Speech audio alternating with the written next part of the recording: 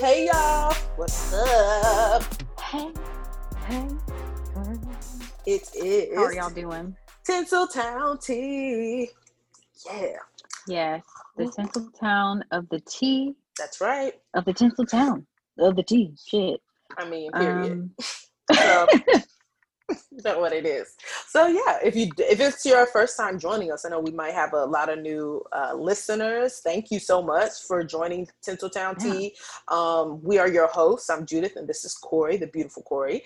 And yeah, we are two screenwriters who are trying to make our way into a writer's room. Hopefully, one day, Mhm. show run our own stuff. Possibly Yep. continuing to write and get into the industry. I'm in podcasting. Corey is in fashion, and she's a smart businesswoman, by the way. She's a mogul. She's a mogul in the making.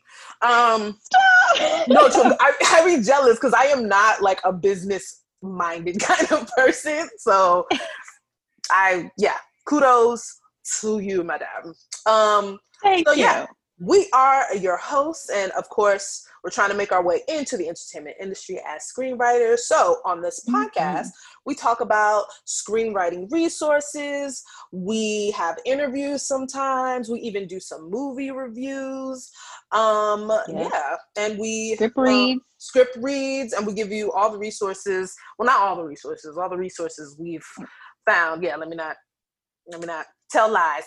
But we do it, of course, in our perspective, and we highlight Black and brown screenwriters, DPs, directors, anyone in the industry who deserves to get their flowers or who might be overlooked or is shining. You know what I mean? We definitely give them a highlight, and that's actually in our last section, niggas you should know. And for those of you who are familiar, we start off with a would you rather. So this week is my turn, and so here's my would you rather question. Would you rather lose the ability to read or lose the ability to speak? Bitch. Ooh, bitch, you done hit it on the nail, this one. I don't even know what my answer is. Oh my Lord Jesus. Those are all things that you need. You do. Well, look, I would choose read because if I can still speak, I can at least tell a bitch, hey, I can't read, ho. Okay. And then, can you read this for me, please? Yep. Right? I would just do what Floyd Mayweather used to do. Thank you. Learned, and have someone read to me. I mean, while reading is like literally all I do. I would just do that as long as I still have my voice to be like, bitch, I can't read, okay? and just hire someone to read for me, or just let people know, hey, it's not gonna happen this way. Yeah, no, I am absolutely with you. I was just thinking about Floyd, and I was just like, well, I'm just gonna have to be a heavyweight champion boxer apparently in order to make it. So yeah, and unfortunately, there is a bit of the population, I don't know the data, that still can't read, unfortunately. So people figure out a way to get through life like that. A larger part of the population, I would believe. But yeah, I think I would be able to still move forward if I could at least speak and say what I need for someone else to read it to me. Right. Yeah. Like, which way is that way? Okay. Because I don't know what's on that sign. I'm like, I don't know that. Yeah. Because like if people who can't read another language, if they're in another country, like they still find a way to get around because they got a voice. To be like, bitch, I don't read that language. So, but I'm assuming that's a stop sign. So, I'm going to stop. Yeah, so I think things are very visual these days to where, like, while I would hate to not be able to read anymore, I think I could get away with it somehow, some way. Yeah. I'm saying Floyd Mayweather is a fucking multimillionaire, and he supposedly, allegedly couldn't read. I don't know if that, I mean, who knows? Because people seem to talk about his ass, but if he allegedly couldn't read and he's a multimillionaire, then bitch, I don't need to read either. And that's just that on that. Yep. That's just period. I agree. Okay. So before I get into our next segment, I just say this at the end, but I'm going to start saying this at the beginning. Ooh. Stop what you're doing, subscribe, leave us a rating or a review if you want. Do it, guys. I'm telling you, that stuff, it may not seem like a lot, but it like really helps us out. We've been doing this for over a year. We're growing every day, and we really appreciate when you guys do things like that. It really helps us out so we can continue to give you this content that we work so diligently on every single day. So stop what you're doing right now, subscribe, leave a rating or review, do the things, follow us on the socials right now, then come back and listen. All right, so after you've done that, moving into our Know Better, Do Better segment, which is where we do a tip, trick, yep, lesson learned. I'm like, oh, she tricking. Tip, trick, lesson learned. Yes. From just our journeys of being screenwriters and getting into the industry, or trying to get into the industry. So this I actually got from Stephen King's memoir, which I'm actually reading right now. Ooh. And I think it definitely applies to screenwriting as well. So he was basically, sorry, my dogs are over there tripping. Ernie, cut it out. Oh, Ernie. Dude. Gotta love him. Ernie, stop. So he was talking about with dialogue, just tell the truth. So he was saying the man has written thousands of books. A lot of his shit has been turned into movies, TVs, you fucking name it. This guy's rich as hell, just so y'all know. But he has obviously written about all different types of people from all different walks of life who all live their own truths. And he was saying with all these different types of people, while it may not be, the most politically correct how they feel or their perspective on life, you still have to tell the truth when you're speaking through these characters. So he said like how he used to get letters from people who were mad saying like, you're a racist, you're a homophobe, you're a bigot and shit like this because of the way that he would write some of his characters. But he's just saying like, if I'm writing about a guy who was a racist, he's going to have to talk like a racist, like his dialogue is going to have to tell his truth. Doesn't mean I'm just speaking through my characters and telling the truth with the characters, because that is the way that people are going to connect, whether they connect with racists or not. I hope they don't. If you do, fight me. When they connect with the characters, that's how you get people to kind of like feel and relate to the characters and see that they're not wooden and one-dimensional characters. So I think that definitely applies to screenwriting. No matter what type of character you're writing. I mean, I hope you're not writing the same types of characters in all of your stuff. I hope you're like getting yourself out of your comfort zone and trying to write different people who come from different walks of life. Tell the truth with their dialogue and don't be afraid to do that. I think a lot of people are afraid to like say certain things. They want to kind of censor their own work because they're thinking about Sally Mae, who they think about their mama, their auntie, their grandma, all that stuff. While, you should think about those people, but when it comes to your work, just tell the truth, be authentic with your characters, be authentic with yourself, and don't be afraid to, say something, have your characters say something if that's what they would say. Because a lot of the times when you're writing is, and story is all about just putting your characters in a situation and seeing what your characters would do. So, yeah. I thought he said that and it really resonated with me as a writer and as a screenwriter. So I thought I would share that with you for our Know Better, Do Better for this week. Amen. Yeah, that's perfect. And yeah, I heard no lies. So we can just move forward with that. Yeah, so now we have the news.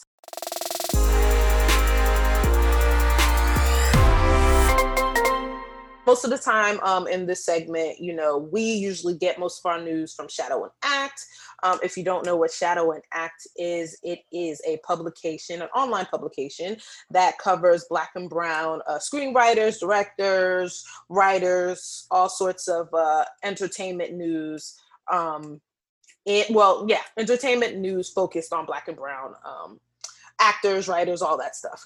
So our first piece of news, if you guys haven't already known, but Charm City Kings, starring Jahai Diallo Winston, is on what it's really like working with Meek Mill. So this young man, who's the star, he worked with Meek Mill. This is a movie that Meek Mill is in.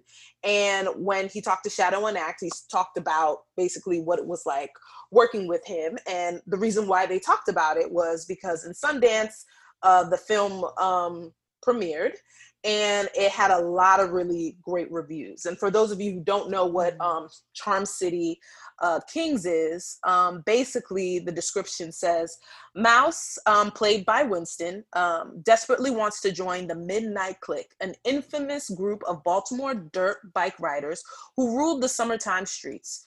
When Midnight's leader, Blacks, played by Meek Mill, takes 14-year-old Mouse under his wing, Mouse soon finds himself torn between the straight and narrow and a road filled with fast money and violence. So it originally was based on a documentary called 12 O'Clock Boys, and they followed, I guess, this dirt bike group in Baltimore. So they then adapted it to a movie. And it debuted the week of the 9th, if you're not seeing this, on HBO Max. So it's out there. Check it out.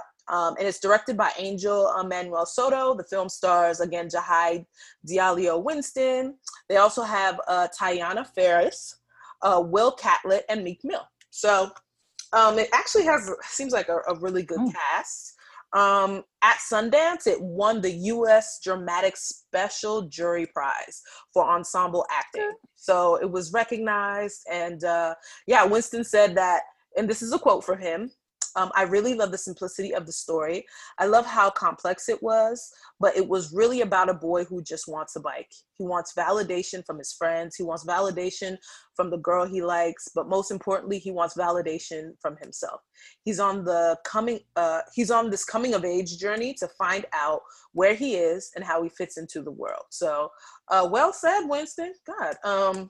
And so check him out on HBO Max. And again, Meek Mill is in it and other great actors are in it too. So yeah, if you have HBO Max, check it out. I know I'm going to try to. I will. All right. So next, if you guys follow us, we actually reported this when the contest first happened, but so showrunner Ben Corey Jones announces the participants of his inaugural virtual TV pilot writing workshop. So I think it was like maybe in the beginning of the year, I'm not sure, but he announced it. They were taking April, May. Okay, yeah. So they were taking submissions and they finally announced who's going to be a part of this program. So if you're not familiar with Ben Corey Jones, I think he's like showrunner as well as head writer for Boomerang on BET. He also used to write for Insecure. I think he was a story editor. And then he also wrote on The Underground. So he has a really, I would love to have that resume. So yeah, he has great writing chops. And he started this television pilot writing workshop at Ben the Writer's Room, and that's his Instagram handle. The program is an intimate 4-month virtual TV pilot writing workshop for underrepresented writers of color and LGBTQ storytellers. Due to the overwhelming response and the high caliber of candidates, there will be 2 cycles with 10 participants each. So there's 2 cycles, so it's 20 participants total. So congrats to them. There's a whole list here on the Shadow and Act thing. And basically in the workshop, writers are going to be, not only networking with one another and Ben Corey Jones, but they're going to be learning about, how to set up their pitches right and how to, meet deadlines and work with getting notes from your team as well as from the network, like all the sort of things to overall engage in understanding what it means to be a showrunner and a writer and how to really put your best foot forward when you're in the writer's room, but also when you're pitching your stuff and when you're trying to create a show and all that stuff. So yeah, check it out on Shadow and Act. They have cycle 1 and cycle 2 winners here. They have their first names, cities, and what genre they like to write. So I'm not going to say all their names. Just check it out on Shadow and Act. And congrats to Ben Corey Jones, for putting this together and, giving people a chance to learn from his growth. And then, we need it. Clearly, with all those people submitting, it's needed. So yeah, congrats and good luck to everyone in the program. It sure sounds going to be fruitful and really amazing. All All That's right. amazing. Congrats, y'all. That is really dope. So the next bit of news is, I don't know if you guys watch Real Housewives.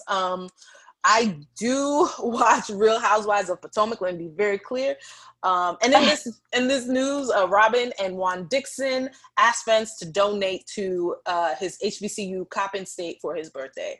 So I thought that was really cute. For those of who are not caught up, and I'm going to get caught up soon with Potomac because the season is happening now on TV. I bought it on Amazon because I need my dose of reality TV. I need it.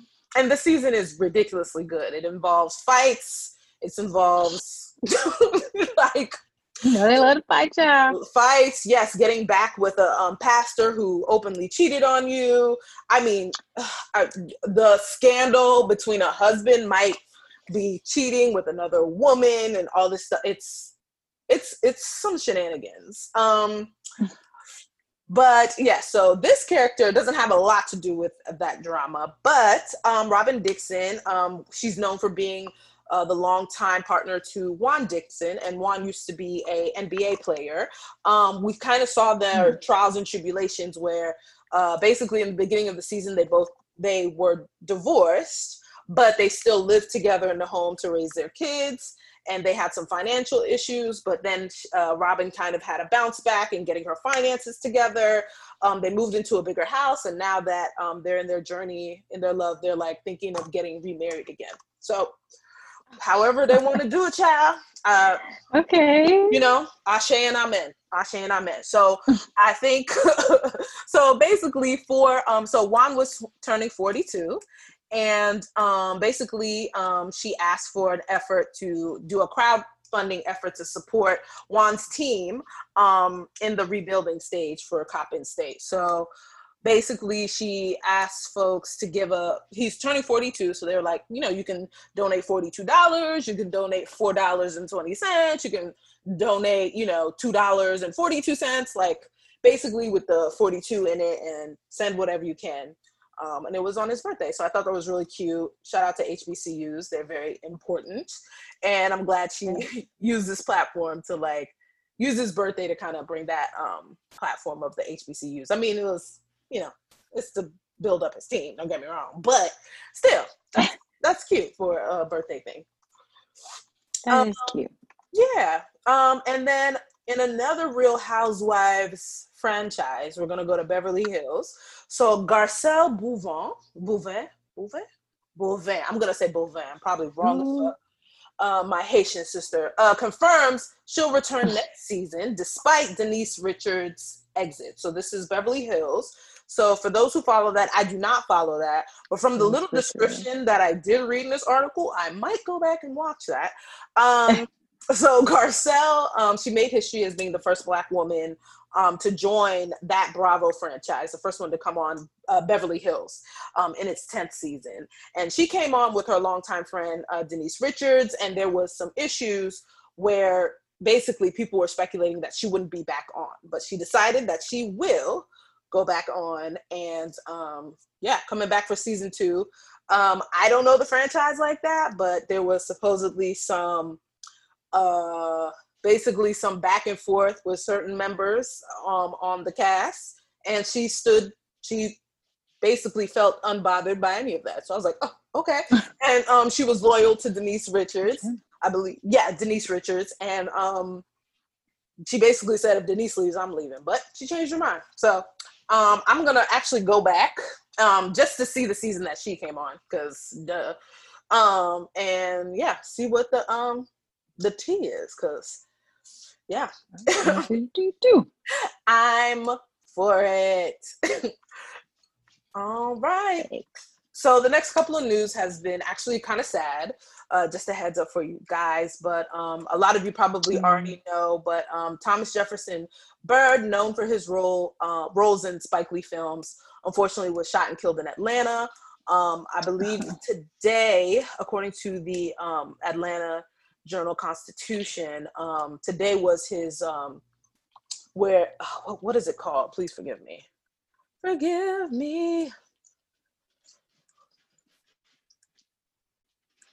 so today was his viewing, the public viewing. And so, he's, Tony Award nominated actor. They're still trying to figure out what happened. Apparent from reports, they say that there was a dispute, and from the dispute, gunshots were fired, and unfortunately, Bird was killed. So they're still trying to figure out what happened. Not only has he been in a lot of Spike Lee films, but he's been known for his work on Broadway and was nominated for a Tony in Ma Rainey's Black Bottom. So, I mean, we're gonna probably, we're gonna honor him in our last segment, and we'll get more of his bio there. But sad that this happened, and especially in light of gun violence, with everything that's going on, like, it's just really, really sad to hear that he passed on. So very sad. Love and light and protection to his family. And we lost another juggernaut in the acting realm. Armelia McQueen, actress from Ain't Misbehaving and Ghost, dies at 68. So, a lot of people know her from her role in Ghost. I believe she played Whoopi's sister in the film. McQueen's... Oh, I was trying to remember, Yeah. So, she's a Broadway actress, and a lot of them, again, know her from Ghost.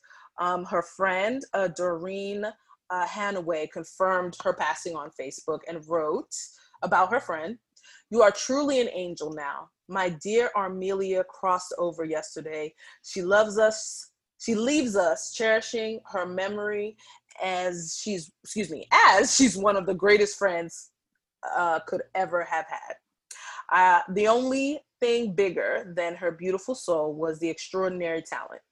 So she spoke more about her. Sorry, I butchered that, ma'am. But I'm so glad that you were able to, just show some love and really honor McQueen. And a lot of times we forget, Broadway and the actors that continuously like paved the way and like open doors and like, are able to like build a career so that, that we could have more representation across all the entertainment. No, that's right. So, so may she rest in power, and we'll probably talk more about her a little bit later on as well. Whew. So there y'all have it. That is the news. And we're going to take a little break, and we'll be back.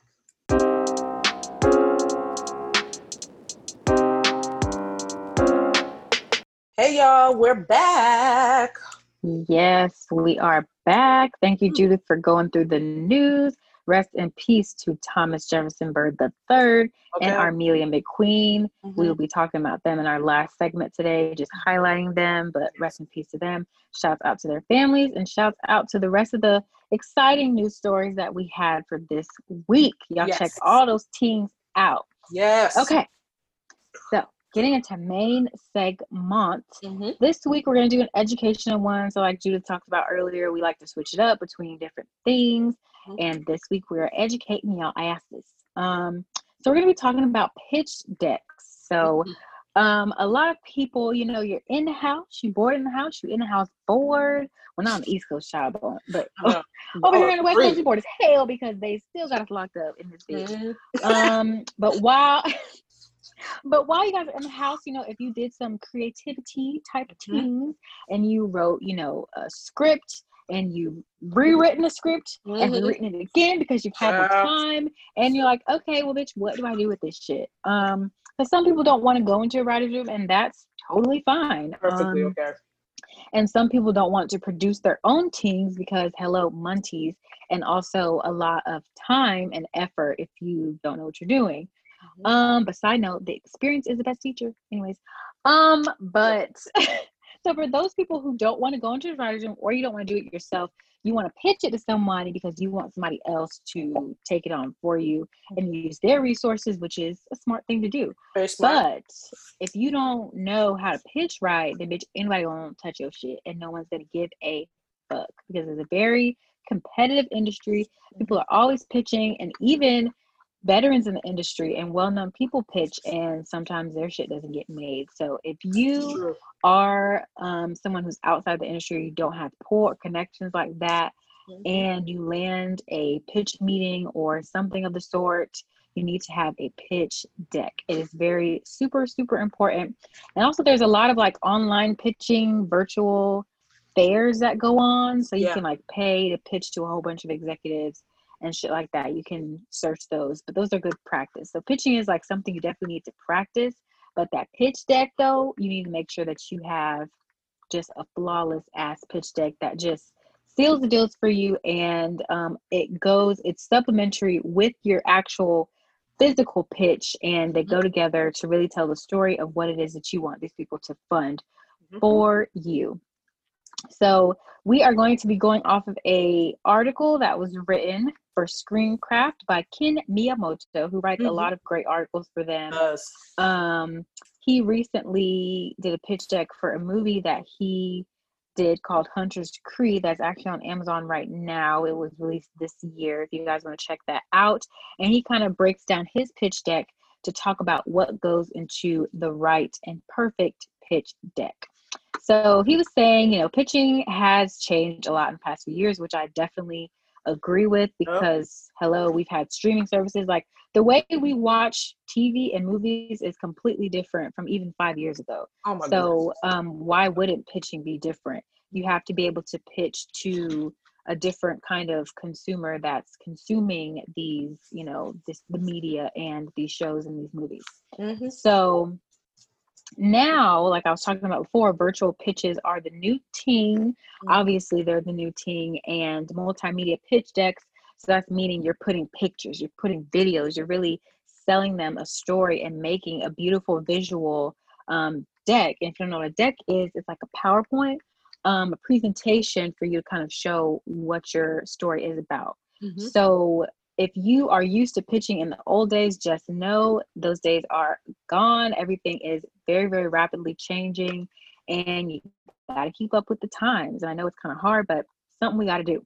So he's going to basically, like I said, walk us through his pitch deck for his movie Hunter's Creed, which he was able to secure over $200,000 in independent financing, which is a lot of money, and you can make a pretty, you know, good independent film with that. And he was able to secure that with this pitch deck. So I will listen to the guy and take heed to the advice that he's giving about pitch decks. So just because I want to hype him up a little bit, because why not? He said his film Hunter's Creed was acquired by Cinedigm in a deal that includes DVD distribution at over 3,000 Walmarts nationwide. Okay, well, come on. And VOD release on every major platform: Apple, Amazon, PlayStation, etc. So he was able to do that with this pitch deck that he's going to break down for you guys. So shout out to him, first of all. For congrats. That's pretty amazing. So let's talk about how pitching used to work in Hollywood. So in the screenwriting boom of the 1990s, and even before that, it was all about pitching if you wanted to make it in Hollywood with your projects. So I am just assuming here that back then, making your own projects was very, very difficult. Not like it is today. I mean, it's still difficult today, but the barriers to entry to make your own projects are a little bit easier now than I assume that they were back in the day that he's talking about. So you have to pitch, obviously, and get other people to believe in your idea and throw you the montees. So screenwriters have to have the best possible pitches, add some creative visual aids, and just literally put it all out there in their pitch and be very passionate. So he's saying, as the volume of incoming spec scripts grew during and after the 90s, these three pitch elements replaced the in-person Hollywood pitch meeting: logline, synopsis, and a treatment. So we've talked about treatments before in a past episode. Check that out. A synopsis is basically when you're scrolling through Netflix and you click on a show and it's a little paragraph that tells you what it's about. That's a synopsis. Or it could be a log line. A synopsis is a little bit longer. It's a paragraph, and a log line is usually 1 or 2 sentences boiling down what the show is about. So you would need those three, or those are the things that were replaced in Hollywood, in-person Hollywood pitch meeting. But as we moved into the 2000s, kind of got away from that. And there is a new way for screenwriters to get discovered. Like we've been seeing, if people liked your logline, they request a synopsis. And then if the synopsis engaged them, then they request a treatment. And then once you send a treatment, you're pretty much on your way. It's like things are looking good for you. But we're not in the early 2000s anymore. And like we just said, things are definitely changing now. So you still need those three things if you're going to pitch. I mean, if you're going to anybody with an idea, I would at least hope that you have those three things in mind. Mm-hmm. But now they're looking for a pitch deck, and they need it a motherfucking sap, okay? Because that is how you can that is how you can set yourself apart from other people, because not a lot of people are going to put in the work to make a pitch deck, because they're thinking in their heads, well, if I'm pitching, why I gotta do that? You know what I'm saying? So that's how you separate yourself from the lazy motherfuckers and be the above average motherfucker who's gonna do whatever it takes to get their shit made. And a pitch deck is definitely how you would do that. Mm-hmm. So, and this is a little history that I thought was cool. The term pitch deck is a term that originated in the startup culture of Silicon Valley. So it's a presentation that entrepreneurs give to potential investors to ensure funding for their startups. And that is true. So even if you are an entrepreneur, you would still have to make a pitch deck if you want people to throw you money for your business. Mm-hmm. So it's not something, I say all that to say pitch decks are important, and not just in the screenwriting world. Mm-hmm. Just in anything that you want to do. If you want people to believe in you and give you money, I'm going to need you to do a pitch deck and know how to do it right. Yep. So like he said, they're being used now in Hollywood, and along with them, they're being coupled with like a TV series Bible. And a Bible is what it sounds like. It's the Bible for your show. You're telling me premise, you're telling me arcs for your characters, you're telling me seasonal arcs, you're giving me what's happened in the first 10 episodes, you're giving me backgrounds on all of your characters. Main, supporting, shit, little background bitch.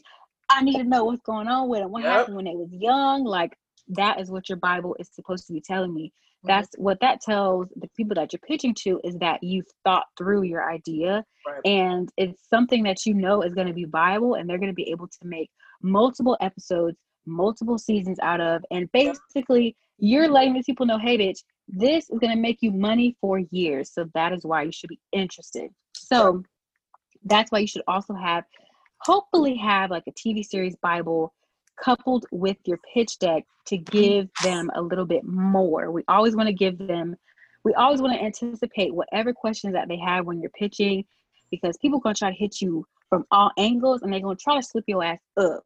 But a bitch like me and a bitch like Judith, we stay ready, so we don't have to get ready. And that's what you gotta stay ready. This is probably the most ghetto way this shit has ever been explained, but who gives a fuck?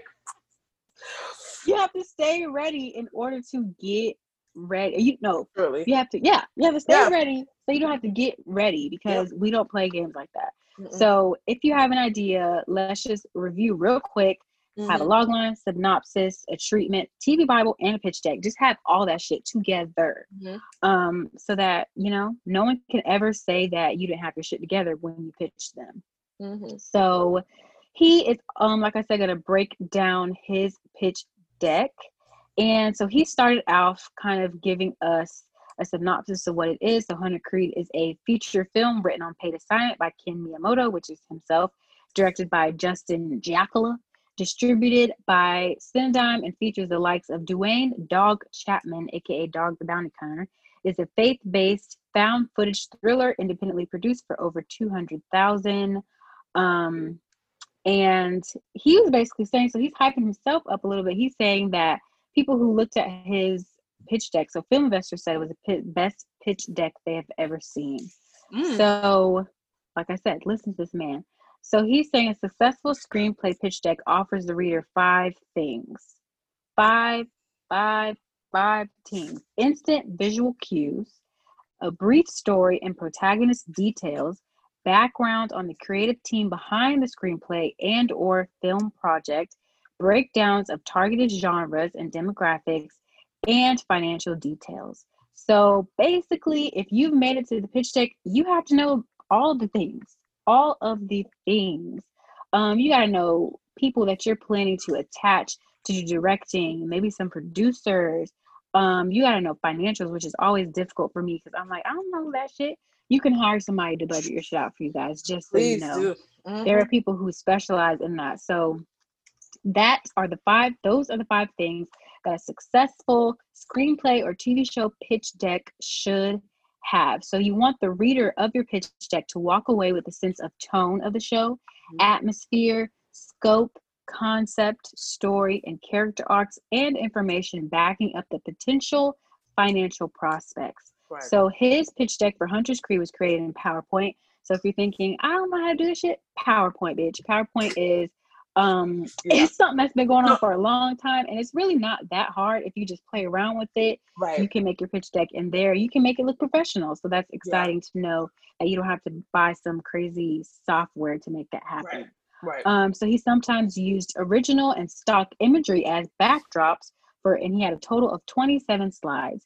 So original imagery is something that he took himself. Stock imagery is free imagery that you can find on the internet, and no one will see your ass for it if they see you using it. So utilize what you got, guys, to create a beautiful visually appealing pitch deck. So the sections within his pitch deck included a title page, an executive summary, a team, a story, production, distribution, and finances. And this is a pretty basic for any type of pitch deck. I remember how to do a pitch deck for a business that I was going to do with my sister, and I had to do the same type of shit. Title page, executive summary. You got to give them the whole shebang on what it is that they are, exactly, because they're giving you the monties, and you got to let them know that their monties is not going to be wasted. So for your title page, it's going to be the cover of your pitch. It should resemble a poster or a compelling visual that captures the tone and the atmosphere of the screenplay or film. So tone and atmosphere are super, super important when it comes to any idea that you're trying to get people to understand for a show that you have. Tone, I cannot stress, is so, so important. You always have to know, what is the tone going to be? If you don't know what tone is, I would say it's like, it's in the vein of. So if that doesn't make sense, so like, I have a show, but it's in the vein or tone of Insecure, or in the vein or tone of Girlfriend. So you're basically telling them like, what is this shit gonna be like? How am I gonna feel? What is this gonna resemble when I'm watching it? That's also the same for atmosphere as well. So the poster should definitely, when they look at your cover page for your pitch deck, they need to know, okay, bitch, this shit look like it's gonna be a little bit like Insecure or Girlfriends, or this shit look like it's gonna be like Blair Witch Project or some shit like that. So he is stressing, and it's like it's the cover of your page. Like, don't sleep on that. So if you got to hire somebody to do the visuals, bitch, then do it. I mean, you got to spend money to make money sometimes. So that's what your cover and your deck title page should look like. You should also have contact information, or you can have contact information on this page as well. So next you'll have your executive summary, and it's a single page breakdown of the main elements of the pitch. So in his executive summary, he had his title, the length, he put feature film, the genre, he said found footage / thriller, budget, he put to be announced, which is sometimes you don't know. So it gotta be announced. Sometimes that shit gotta be announced. And then he put the shoot date, which was March 2018. So executive summary is literally that. It's a summary of basically what's to come in my pitch deck. So the next section is team. So he shares the primary team members of the project. And if you don't know who the team members are going to be yet, I mean, I don't quote me, but maybe you can put TVA. Maybe you can at least put people that you're thinking of attaching to the project if you don't have those people yet. But hopefully you'll have those people attached, or at least have a very strong idea of who you want to approach to attach. So obviously you share your primary team members, complete with their biographies and images if you want. But if you're trying to use the pitch deck to sell a spec script, you'd want to include these team members, which is you, your co-writers, representation, I'm guessing, of you, and maybe your co-writers, and any attached development executives or producers. So this is if you're trying to use your pitch deck to sell a spec script, make sure you have those team members included as well. So if you're trying to sell a film project, you'll want to include the directors, the writers, the producers, and any attached lead actors. Mm-hmm. So basically, you're like, oh my God, this is a lot of information. How am I supposed to know all this? You need to figure it out, sis. You got to just work your ass off and have all this information before you even get to the pitch deck. Because if you're pitching to somebody, you at least need to know these things. It's something that you're seriously wanting to make, and it's not an idea or something you're going to think about doing. If you're pitching, it's something that you know you want to do, so you should have all of this stuff ticked and tied and ready to go. So he included pictures, nice little headshots of these folks, and they look cute and they look nice. Mm-hmm. So so that's something I would probably include as pictures too. It doesn't hurt, you know, because we live in a visual world and that's just the way it is. Yeah. So the next section, he has a story section, and this is where you should include your log line, which is a 1 or 2 sentence summary of what the show or film is going to be about. Your lead protagonist's background and present conflicts within the story. And if you've done your character work, which you should have, you will know this. And a synopsis. And your synopsis, which is the paragraph version of your summary of the show. So he put everything on a different page, which I advise to do just to give everything its own section and allow people to kind of look through and do what they need to do. So yeah, he put everything on one page. So he didn't give, I usually write huge background or backstories for my peeps, a long ass paragraph. He didn't put the whole paragraph of their backstory. He just put bullet points. So Dave, 29, which I'm guessing is protagonist, he put past and then some bullet points from his past. He was born and raised in Wisconsin, grew up in a church, a leader among the church's youth, married, high school sweetheart Kate, grew up hunting with his family and 4 friends. And that's all he said about his past. I'm guessing those are the most important things that you would need to know about the protagonist. So for president, he did the same thing, 4 bullet points, rejects his past faith after losing his wife and unborn child to cancer, overworks himself as his boat cleaning shop to pass the time, doesn't spend much time out with friends or family, and doesn't really care to film hunting show because of lack of emotional energy.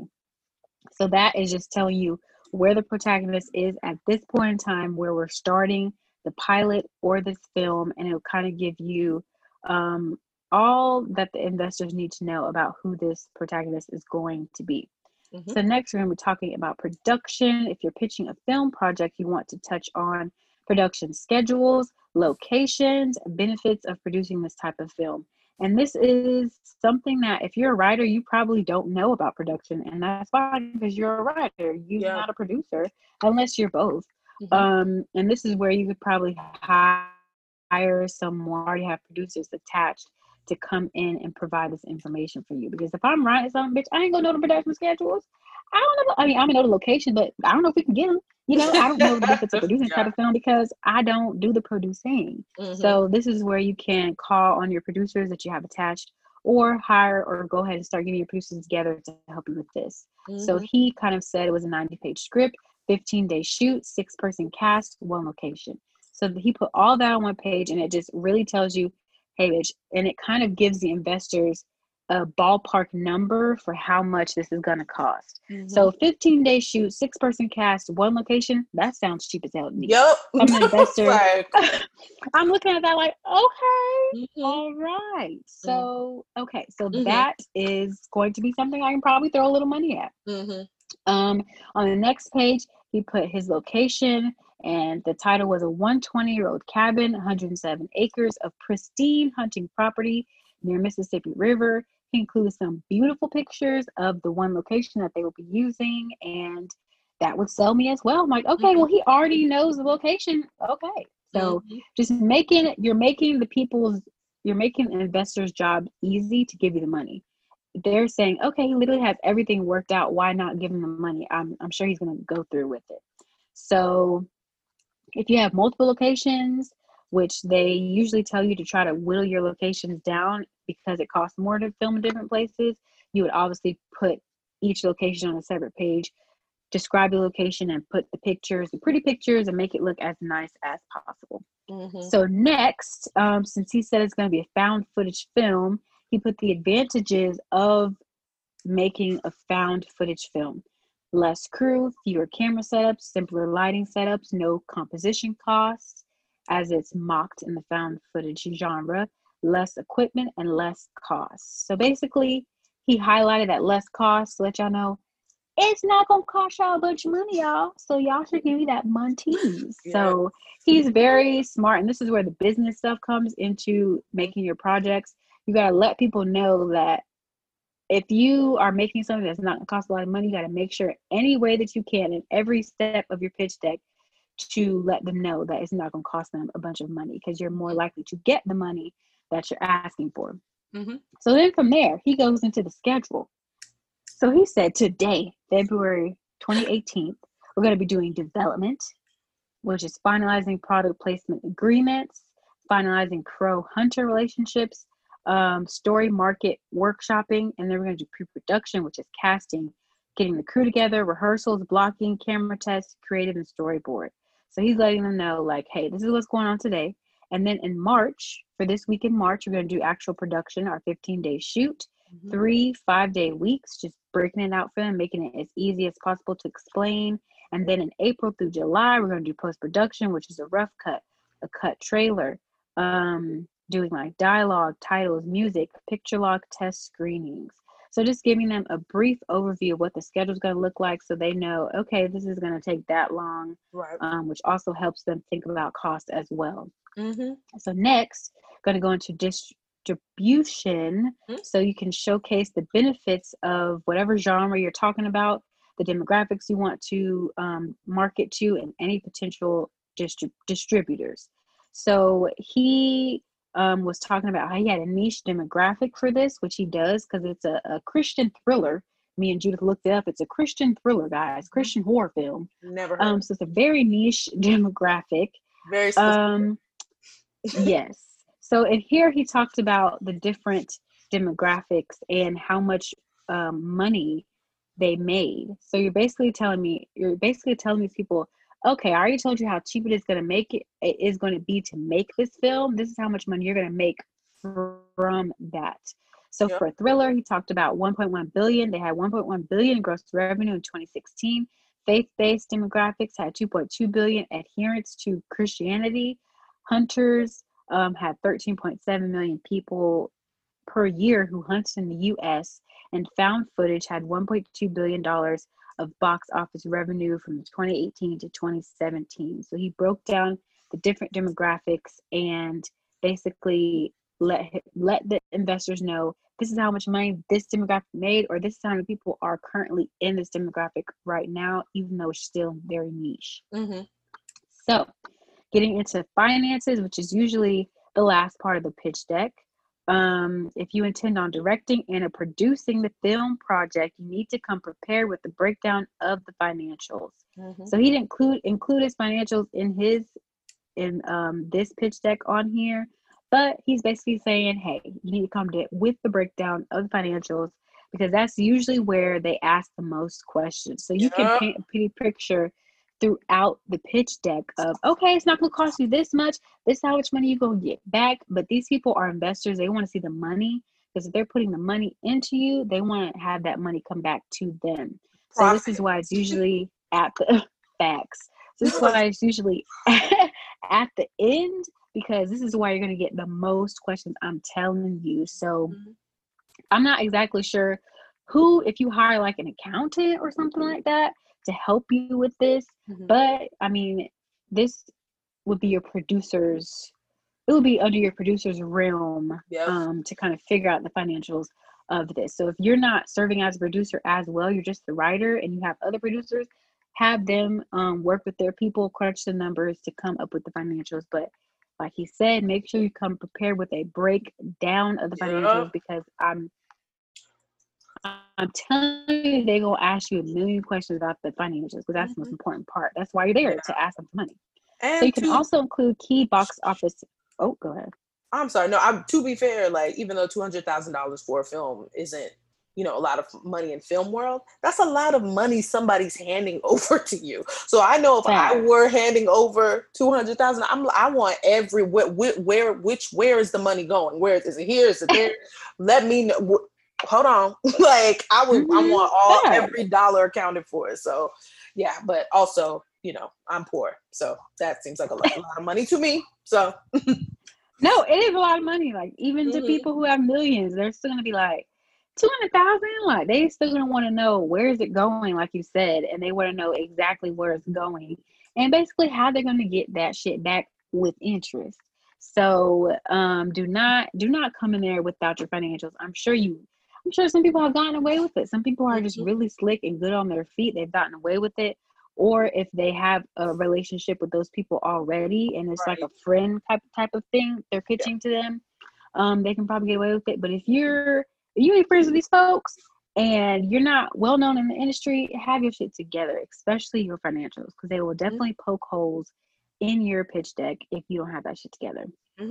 So the last tidbit he added is you can also include key box office metrics of the intended genre and demographics by displaying the budget and box office numbers of films in similar genres.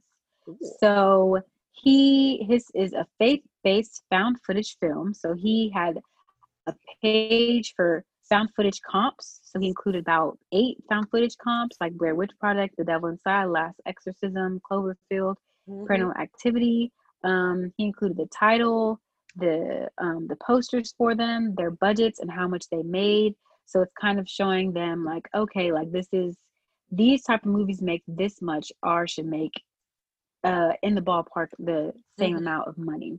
Yeah. And he also did the same for faith films. He did about 6 faith films, put their titles, their posters, their budgets, and how much they made to kind of show, to give these people, you know, an idea of how much they can expect to make back if everything goes well and everything's marketed well. Yeah. So the key thing in your pitch deck is to be creative. I saw the pitch deck for Stranger Things. I think you can download it online, and it was beautiful. That was before what became Stranger Things. It was called Montauk before, based off of a Stephen King novel. And it was beautiful, very well done, and it made me want to fucking give them some money. I could throw them $5 shit based on that pitch deck. So just be creative, offer an engaging visual presentation for industry insiders to consider. If you have too much information, too much text, you're going to lose them. And that's the case with any presentation, y'all. Don't be having like paragraphs on the page. That's just a presentation no. You might as well hand me the script. You might as well just give me the script. You don't do all that. Right. Just give it. So that's just, presentation faux pas. No to the paragraphs. Focus on the broad strokes. You're giving them a summary. Paint a picture of the story you want to tell and showcase how you intend on telling it. So you want to tell a story, but you got to tell a story of how you're going to tell the story, if that makes sense. That is perfect. It's like literally storytelling all up and through that thing. So for screenwriters, the pitch deck offers managers, agents, development executives, and producers the opportunity to delve into your pitch beyond the log line. If you create an interesting and well-conceived pitch, they're going to put you at the top of their read piles. And that's where you want to be, y'all. If you want the munties, you want to be at the top of their read piles. And that starts with your pitch deck. If it's something that immediately strikes them with that cover page, you're in that thing. For filmmakers, the pitch deck is a necessary tool to entice investors to invest in your film. They have to see and read the reasons they should give you hundreds of thousands of dollars and sometimes millions towards the budget of your project, which is what we said the entire time. If they don't see the necessary preparation in your pitch deck, why would they risk their damn money? And that is just that on motherfucking that. I mean, if you don't put the time to make me a pitch deck that's nice, then you're not gonna put the time to make a good movie with my money. That's gonna make me money. So that's just that on that. So it's super important to at least have some practice making these. So if you suck at doing things like this, hey, like I said, you can always Fiverr it or whatever, Upwork, Yep. whatever those apps are, and have someone do the visuals for you. Yep. Or just practice doing it yourself. So if you have an idea and you may not have the financials, you may not have producers or directors attached yet, just start making one just to practice, guys, because it's super, super important, especially like he was saying before, with the way things are going now. Things are going virtually, things are going on Zoom. So let's say you have a Zoom pitch meeting with people. Share your screen. You can share your screen and have your pitch deck up there while you talk. And that way they don't have to look at your face. So those are just, some tips and tricks for how to do a pitch deck. This is a really great article by Ken Miyamoto. Check out his movie Hunter's Creed on Amazon. He said it's on everywhere. He said Amazon, Apple, shit, all them hoes. Sure, they got it. He said PlayStation, bitch. So hey, look it up. And look at the article on Screen Craft and get your pitch decks ready if you've made it that far. Yeah.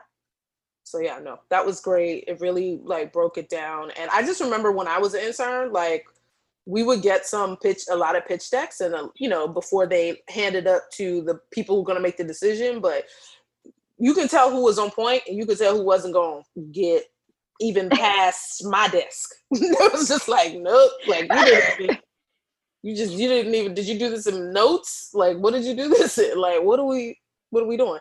So yeah. And you'd be surprised. Like a lot of people think like but like when you really put the effort to make it look good, it'll stand out. It stands out 100%. So yeah, take the time, listen to the article, and make sure like you put those tidbits in your own pitch deck so that you can get it sold and you can get these coins to make your story happen. So yeah. So thank you, Corey. That was amazing. And yeah, we're gonna be right back with niggas you should know. Hey y'all, we are back. Y'all know we Black. And we have our last segment of the show, which is called Niggas You Should Know. This week we're gonna be honoring, two important actors who have passed on. So I'm gonna start. My nigga you should know is Thomas Jefferson Byrd. And he is, sadly missed. And if you're not on Instagram, you could see all of the sort of remembrances for him. This year has been tough for us. We've lost a lot of great people, but yes, he's a character actor, known for a lot of Spike Lee films, which I'll later read. But he earned his bachelor's in science degree of education at Morris Brown College, and later received his master's of fine arts degree in dance from California Institute of Arts. So he was well-rounded. He starred in numerous regional stage productions, mostly around San Diego, and including the San Diego Repertory Theater. Forgive me, words. I know them, I think. And award-winning performance of Spunk. He's been on Broadway, as we said before. He's with Ma Rainey's Black Bottom, Two Trains Running, the Piano Lesson, continuously in theater. And his performance in the 2003 revival of Ma Rainey's Black Bottom received a Tony Award nomination for Best Actor. He appeared again in Spike Lee's, a lot of Spike Lee joints, including Clockers, Get on the Bus, Bamboozled, Red Hook Summer, and Chirac. He appeared Stokely Darling and Spike Lee's Netflix series, She's Gotta Have It. Other films include Set It Off, Ray, and Brooklyn's Finest. So he's been in the game for a long time. It's sad that he had to leave us in such a tragic way. I got this right off of Wikipedia, so please check out his page. And I just wanted to correct something in his bio. He starred in these films, but this was mostly around, theater plays. This was mostly around San Diego. So the one thing that they didn't mention about Broadway was the revival of Ma Rainey's Black Bottom. So I just wanted to clarify that. So yeah, he deserves, again, check out his stuff. He's amazing. It's sad that he has to leave us, and hopefully the police can get to the bottom of what happened to him, so that him and his family can get some justice out of what happened to him. So yeah, Thomas Jefferson Byrd. Rest in peace, sir. I have seen him in most of those teams, and it's very sad that we lost him in that way. So praying for his family and friends and everyone affected by this tragedy. Yes, for sure. So I have Miss Armelia McQueen, who also passed away. She was also an actress, best known for her roles in the Broadway musical Ain't Misbehavin'. So she was in that from 1978 to 1982. From 1988 to 1989, she's also in the film Ghost, playing the role of Clara Brown. Television series Adventures in Wonderland from 1992 to 1994. So just some cool background about her. She actually has a degree in fashion design. So shout out to her. Come on, sis. And she was also in an episode of Fresh Prince of Bel-Air, which I do remember. She's in an episode of Living Single, which I do remember. She's in an episode of That's the Raven, which I do remember. And she was in an episode of Brooklyn Nine-Nine, which I do remember. So I mean, as you can see, even though she was like playing guest roles in all these shows, I remember her episodes. I remember seeing her in all them damn shows, and she was a ray of light in every single one of them. She was also in Bulworth as Ruthie, which, if you guys don't know that movie, it came out in 1998. It was like a political dark comedy film, and she was also in Life with Eddie Murphy and Martin Lawrence as Mrs. Clay. Nice. So she's been doing this thing for a little minute, and I remember seeing her a lot. So shout out to Miss Armelia McQueen. We praise you, Miss Queen. McQueen, you are queen, but we praise you, and praying for her family, anybody affected by this tragedy of losing her as well.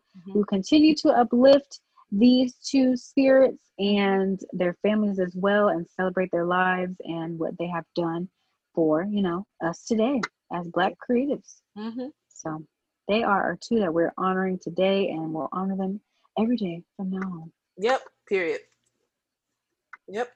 So that's the show, y'all. I mean, if you like, again, to back up what Corey said, if you like what you hear, please like, follow, subscribe, rate anywhere you listen, where you get your podcasts. It really helps to make sure that more people can see us and are able to be in the algorithm and get a chance to listen to our show. Want to thank the new listeners as well as the consistent listeners. Thank you so much.